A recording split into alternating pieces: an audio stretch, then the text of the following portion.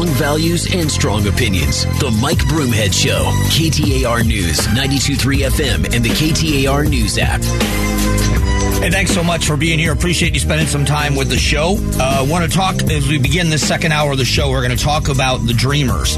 And there's a little bit here that is confusing to me, and I'll explain why. But the headline is, Biden White House preparing to take executive action to protect DACA Dreamers.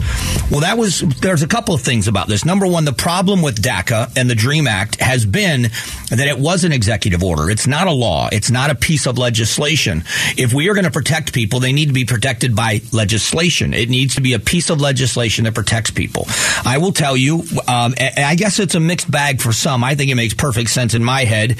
I understand the plight of the Dreamers and actually sympathize with them. They were brought here as children, and no fault of their own, but it is the fault of their parents doing it the wrong way. That doesn't mean I'm heartless to their plight, and we have to protect the Dreamers. In some way, I believe we are going to. There is no way in the America that we live in that we are going to take children that are now adults, that have lived here and grown up in American schools and for all intents and purposes are Americans, and tell them that they are not entitled to be Americans. But we are wrestling with some of the other finer points, which I differ from what the Dreamers want themselves. The in-state tuition thing, the proposition that's on the ballot. I have an issue with that, and I have this issue with it, and I hope it doesn't sound heartless, because I promise you it isn't. But if these families that came here to the country illegally with their children were told when they entered the country, here's the deal. You are not going to get in-state tuition if your children grow up and want to go to college. You're going to have to pay out-of-state tuition wherever you live, because that's got to be a penalty when you have circumvented the law to raise your children in an American classroom and with an American way of life. And so live the American dream. We're going to let you do it. But the price your family will pay. Now, their children will be entitled to in-state tuition, but they won't. There isn't a family that wouldn't sign on for that deal in a heartbeat. How do you look at the families that have waited extended periods of time to do it the right way? How do you look at them and say, these children get the exact same thing as your children? It's not fair. It's not the right thing to do. That's in my mind. That's how I feel about it. But we have to protect the Dreamers. I believe we should get this fixed. The Dreamers are the shining example of a broken system. We talk about what's happening at the border and need to secure the border. All of that is true. But the aftermath and the fallout, the Dreamers are a shining example of why the system needs to be fixed. Because the other big problem I have with this is the Biden administration is going to do something with an executive order to protect the Dreamers. And he has created the next generation of Dreamers. 2 million people have come to this country in a year illegally. 2 million encounters at the border. How many people what they call gotaways? How many people they didn't catch? They have made this situation so much worse, and so the Biden administration now is saying we're going to protect these kids. Great. Again, the political argument, and I have it within my political party and with others as well, the fact that it is, I believe it's un-American that you've had kids that were raised here. They don't know any other country. They are Americans in their own hearts, and so we're going to tell them that they're not Americans. Well, they are. I just think that we've got to protect them. That we made the mistake, you and I as citizens of this country, by not shutting down that border, by not making sure we had an orderly system where people had to do it the right way, or deporting people much, much sooner and sending them back to their countries to grow up in the country they were from until they came to America the right way, the legal way. Us not doing that, we have allowed people to stay. And that's the problem, the frustration I've had with the border, is that we ignored the border for many, many, many years, and then all of a sudden it became an issue, and then this fight broke out.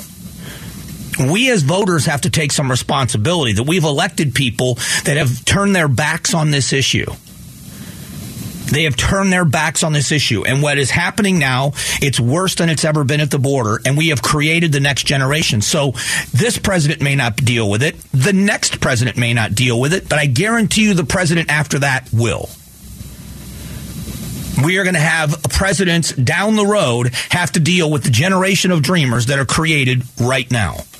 I can understand someone's plight. I can sympathize with someone's situation, but you have to do things the right way. And if we have people that believe that they are invited to this country, and that's what the vast majority of the people that are crossing the border illegally are saying, is that they believe that the border is open and they've been invited by the Biden administration to come anyway, and they're going to be allowed to stay. We have done nothing to send a message to the contrary. That's the problem. The lip service about the border and the border is secure and all the other stuff we hear, we know that that's all false. It's a false narrative. Until we change that, until we change the narrative, so the world sees we are serious about controlling our border to the south. Shouldn't we be embarrassed as a country? Shouldn't Americans be embarrassed that the southern border of the United States is the most dangerous land crossing in the world? With everything else, I've used this example so many times. Do you remember the stories when ISIS reared its ugly head at the very beginning of ISIS, the uprising of ISIS? They controlled the border, at least almost all of it, but most of it for sure, between Syria and Iraq. And it was, the war-torn country, the civil war that was going on in Syria. ISIS was committing acts of horror against other Muslims in northern Iraq, and they were destroying religious landmarks and relics and all these other things. And the border was as hazardous a place as could be because it was controlled by ISIS. The southern border of the United States has been deemed the most dangerous land crossing on the planet. And we all should be embarrassed by that. So what the president wants to do with the Dreamers is something that needs to happen, I would say to you, that this should have been resolved a long time ago. We should have a plan where the Dreamers are protected legislatively, but we should also have a plan that shows the world, and Americans especially, but the world, that we will not have another generation that we have to deal with this way. There will not be another generation of children that grow up in this country that have no status because their parents came illegally and stayed. And then when those children get to be adults, those children stand up and say, hey, wait a minute, I had nothing to do with this. My parents brought me here, not against my will, but I had no say in it. So I don't remember the country I came from. And this is the only place I know. I was raised an American. I want to be an American. And it's coming. It's coming because of what's happening right now. So this president can piggyback on what the former president, his former boss, Barack Obama, did with the DREAM Act. Here we are, 2 presidents later, still dealing with Dreamers. What do you think's going to happen with this generation? And why is it such a bad thing as an American for me to say it needs to stop? We need an orderly way for good people to come here, but that doesn't mean you get to break our laws to do it and then make demands a decade or 2 decades later. It's just not the right thing to do for anybody involved, and they're not doing anything to stop it. And it's so frustrating. I don't know if you can hear the frustration in my voice. I'm so tired of the rhetoric on one side or the other that somehow if you're for border security in an orderly fashion for immigration, you're somehow xenophobic or racist, or I'm none of those things. But we have to have a better system, and the Dreamers are proof of it. All right, why should Arizona voters pay attention to school board races? I've got answers for you coming up in just a moment.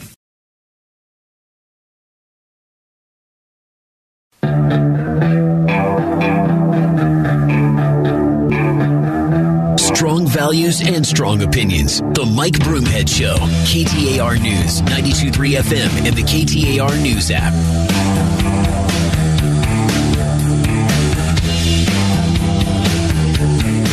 And thanks for being here. I appreciate you spending some time. The question being asked, this is a great story that's up at KTAR.com, written by Griselda Cetino. It is, why should voters pay attention to school board candidates? James Bryce, president-elect of the Arizona School Board Association, did an interview with KTAR News, and he says, primarily as a school board member, your main duty is setting policy and fiscal oversight. And I will tell you that one of the silver linings on the dark cloud of what happened with education and distance learning during COVID is that parents became aware of exactly what was going on in classrooms. And when parents disagreed or asked questions, the way they were treated is what triggered a lot of what's happening. I will tell you that we have to take ownership. We have to take ownership of things. We make assumptions. I was one of the people that made assumptions as well. I made assumptions when I was younger, years ago. We make assumptions that everybody in this country honors veterans, and that's both sides of the political aisle. It's one of the things that we all agree on. We all agree that the men and women that serve in the United States military, and it wasn't always this way, but it is a huge feeling of support by, I'd say, 90 to 95% of Americans believe that even you may not like the orders they are given. You may not like the people that give the orders, but we respect and honor the men and women who follow those orders, wear the uniform, swear the oath, and defend America. So we just figure when they become veterans, they're taken care of, that the VA takes very good care of them. And we found out that that wasn't always the case. And then America was outraged and changes were made and things are better. I wouldn't say they're perfect. I wouldn't even say they're great, but they are much better because America paid attention. We are seeing the same thing now. We made the assumption that the way schools were in the 70s and 80s when we were kids is the way schools are now. And I would say there are some really good, I would say great school districts. There's no doubt about it. There are phenomenal teachers out there. There are some school boards that are on the side of the parents and serve the parents and the students and do exactly what we'd expect a school district to do. But there are some that don't. There are some school districts that are self-serving, that are activists, that take their children as their own and not yours, that they are the communities to raise, and that the parents are a part of what education is supposed to be, but they're not the primary in what education is supposed to be. And they treat parents like dirt, and it's been well documented. And when you want to turn a parent into an activist, do something to their child. And we're seeing it across Arizona and the country. Scottsdale Unified School District is going to have big changes.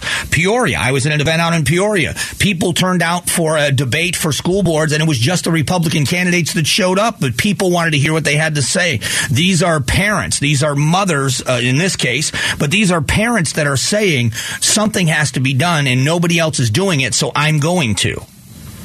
So I would say to you that of all the things that people do on a ballot in the past, we don't know who the heck is running for school board because it's a nonpartisan race. So you're not hearing R or D or independent. You're just hearing that they're running.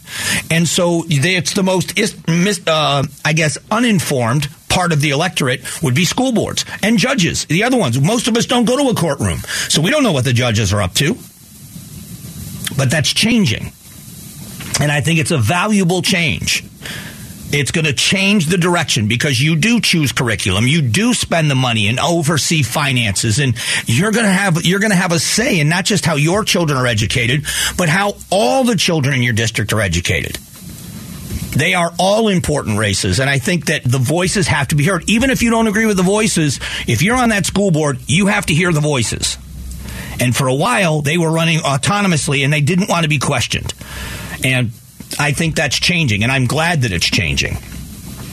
We're going to talk about ballots coming up in a few moments. An Arizona company makes ballots for 23 states. We're going to talk election integrity from this company's perspective, and it's a Phoenix-based company. It's coming your way in just a few moments.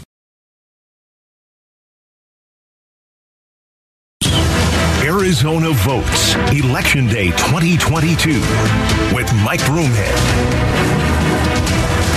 Hey, thanks so much. Appreciate you spending some time with the show. We do have to talk about the elections. They are coming at us very, very quickly. This weekend, we are doing a show. I'm doing some TV shows over at AZTV7 and have been for quite a while. They're called Before You Vote. And the last one was very well received. It was the gubernatorial race. We were able to do a sit-down interview with Carrie Lake and another segment with Katie Hobbs. They were not together, but perspectives on the race. And I run those shows are different than what I do here. What I do here is I do some, obviously, all opinion, do some pushback when I have guests on I disagree with. In these interviews, I'm not. I'm asking candidates broad questions and allowing people to hear what they believe. I don't push back at all, but I want people to hear from candidates. This week on those television shows, we are doing the 10 ballot propositions that are on. We had the executive director on from the Clean Elections, the Citizens Clean Elections Commission. His name is Tom Collins, of all things. And so we're talking about ballot props and what they mean if they pass, and so for people to be informed voters. But one of the things that we have to discuss, because it's still a thing, and I wish it wasn't, is the election integrity issue. It is being brought up in all of these races because so many of the Trump-endorsed candidates are the ones that won the primary. So it is being used, and I'm not saying this is good or bad. This is an observation, not a criticism. Don't get me the wrong way. It is being used as a political tool for the Democrats running against Republicans, calling them out for questioning the veracity of the election in 2020. I don't like the audit, don't like the way it was done. That doesn't mean I didn't think there should have been an audit. I think an audit was necessary. I think audits are always going to be necessary, whether it's elections or otherwise, to make sure we're doing the best we can. I think that's a pragmatic way to look at things.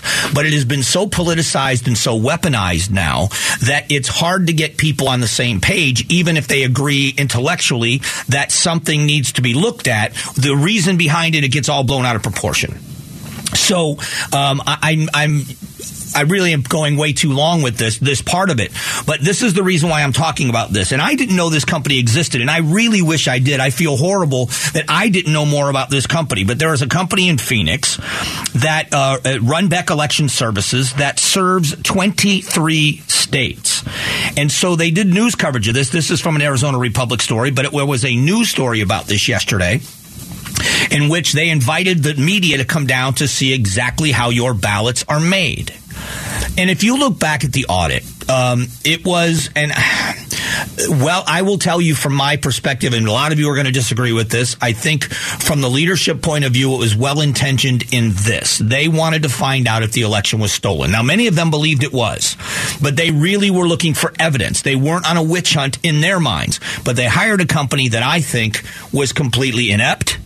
And I think that they were the ones that made a mockery of the audit, the security issues from day one, the fact that they were looking for bamboo in ballots because in China they make their ballots with bamboo in the paper, and that kind of nonsense, running them through black lights or whatever they were doing with them to see if there were watermarks on ballots and all this other stuff.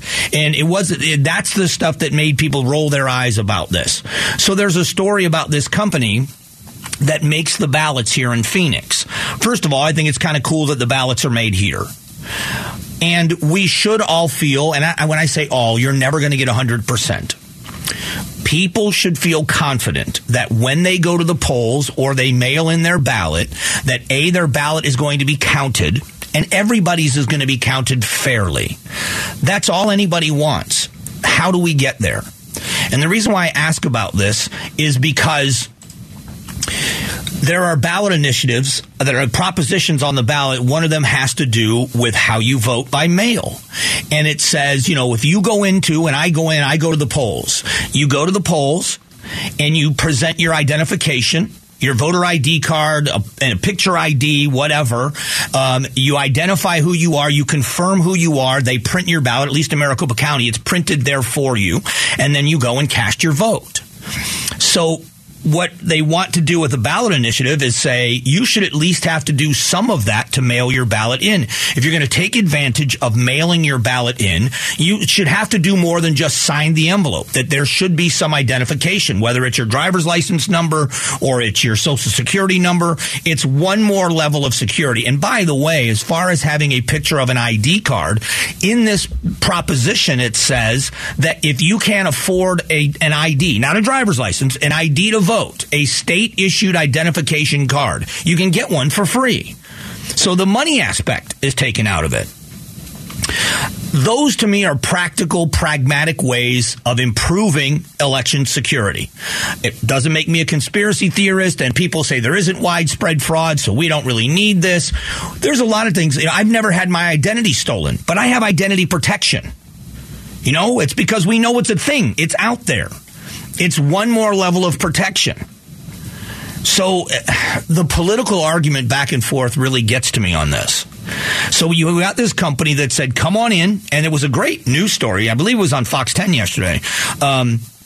pretty great news story that where they walked in, they interviewed some of the employees, they showed the machines that were printing off the ballots, and it was more, or the owner of the company was saying, listen, we integrity matters to us. It takes a long time to get this right, and we make sure it's right, and we want this to be right. We want our elections to be fair. And I got to tell you, a story like that is necessary. When it becomes a problem is the politics of it. The politics of saying you wanted an audit or you believe the election was stolen, therefore you're a conspiracy theorist and you're crazy. Well, let's be fair. You have to be fair in this. Hillary Clinton still says the election was stolen from her. And when she says it, there is still a large number of people in her party that believe her. And you will get the yeah, but from them. And I said, well, Hillary Clinton wrote a book about having an election stolen from her. Yeah, but she had evidence of this. But no, she had no more evidence than anybody else did about stolen elections. So Democrats and Republicans have been complaining about election integrity. So instead of us using it as a political weapon, which all is fair in love and war, especially when you're running for office, so I don't begrudge somebody an edge in, saying my candidate did this and my opponent, I should say, did this, my opponent did that. Fair enough, it's an election. But we're weaponizing what we all should agree on, which is we should make sure we do everything to make it easy to vote and hard to cheat. And I don't know that we've done enough of that. I think it's gotten to be way too political that as soon as I say the words as a Republican, election integrity, half of you out there roll your eyes. It isn't about a stolen election. I've been very clear of what I thought about the audit and about the presidential election for Joe Biden. But if you're going to roll your eyes at people that say election integrity now, you've got a candidate in Stacey Abrams in Georgia that still believes she won the governor's race, she won't concede. And you've got Hillary Clinton that said it was stolen from her and she wrote a book about it. And if you say the difference is she conceded, she didn't really concede the race, but then she went out and said it was stolen from her and she wants to make sure. And she actually said very, very recently, she made a statement and said, we may never know the truth about 2016. So roll your eyes at her. Call her the tinfoil hat wearer. If you're going to do it to one side, you have to do it to the other. But if we both sides believe at times our elections are so, worrisome, so fragile that they could be hijacked like that, then we should do something to fix it. And we'll see. We'll see if we do. In a moment, we are going to talk about accusations of sabotage for the Nord Stream pipelines. Why would the Russians sabotage the pipeline? And did they? And what the EU is saying they are going to do in retribution. Could this lead to an uprising of conflict? We're going to get to that coming up in just a moment.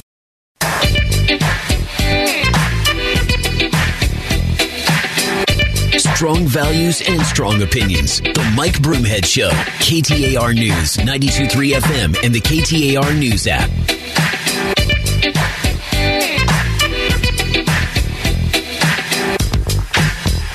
And thanks for being here. If you haven't subscribed to the Mike Broomhead Show podcast, please do it. Easy to do on any device you have. Never miss a minute of the show again. And a thank you to the sponsors this week, King LASIK and K2 Vision RLE, the best vision for the Valley. Schedule your virtual consult at kingk2vision.com.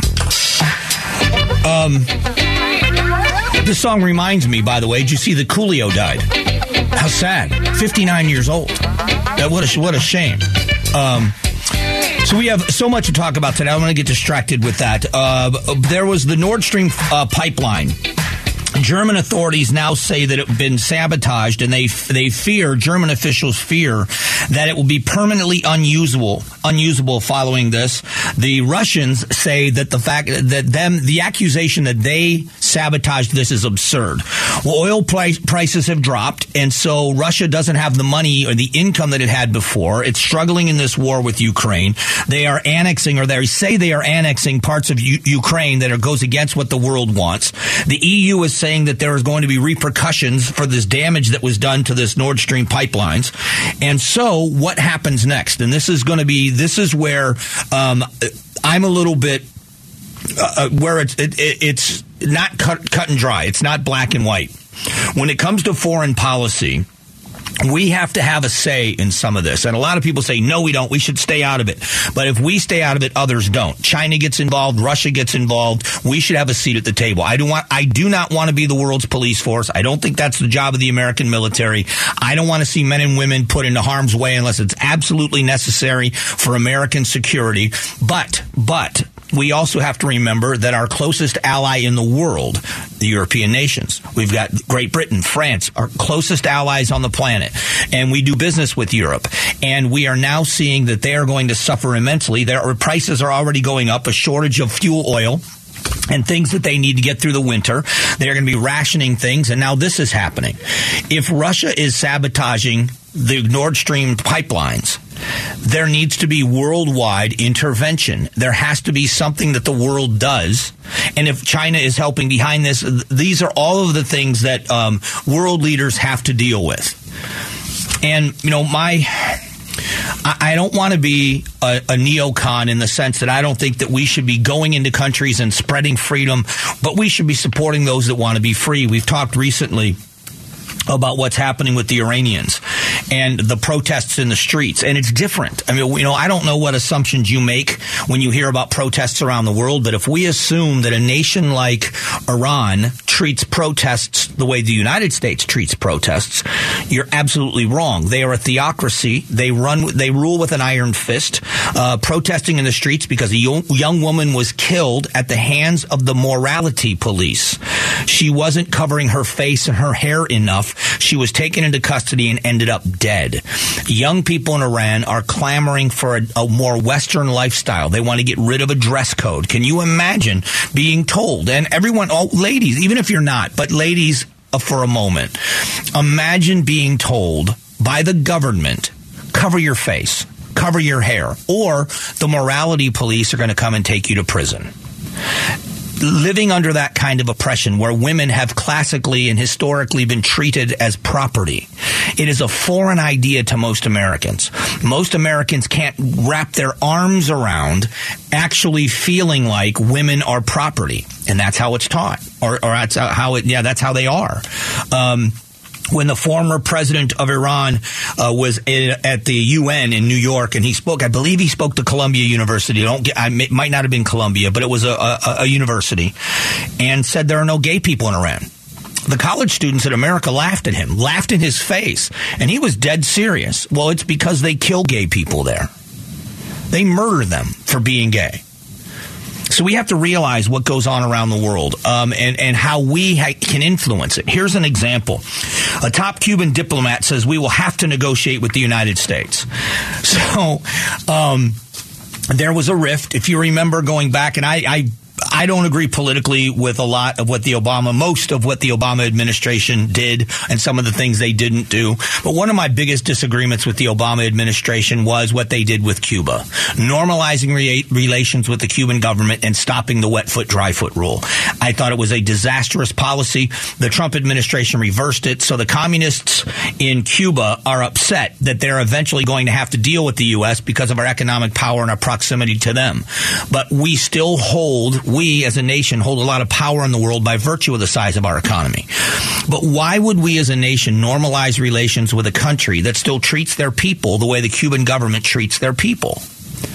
I can go straight into the socialism, communism argument and say, why is it that people are trying to escape from Cuba to the U.S. and not the other way around if their way of government and health care and everything else is a great thing?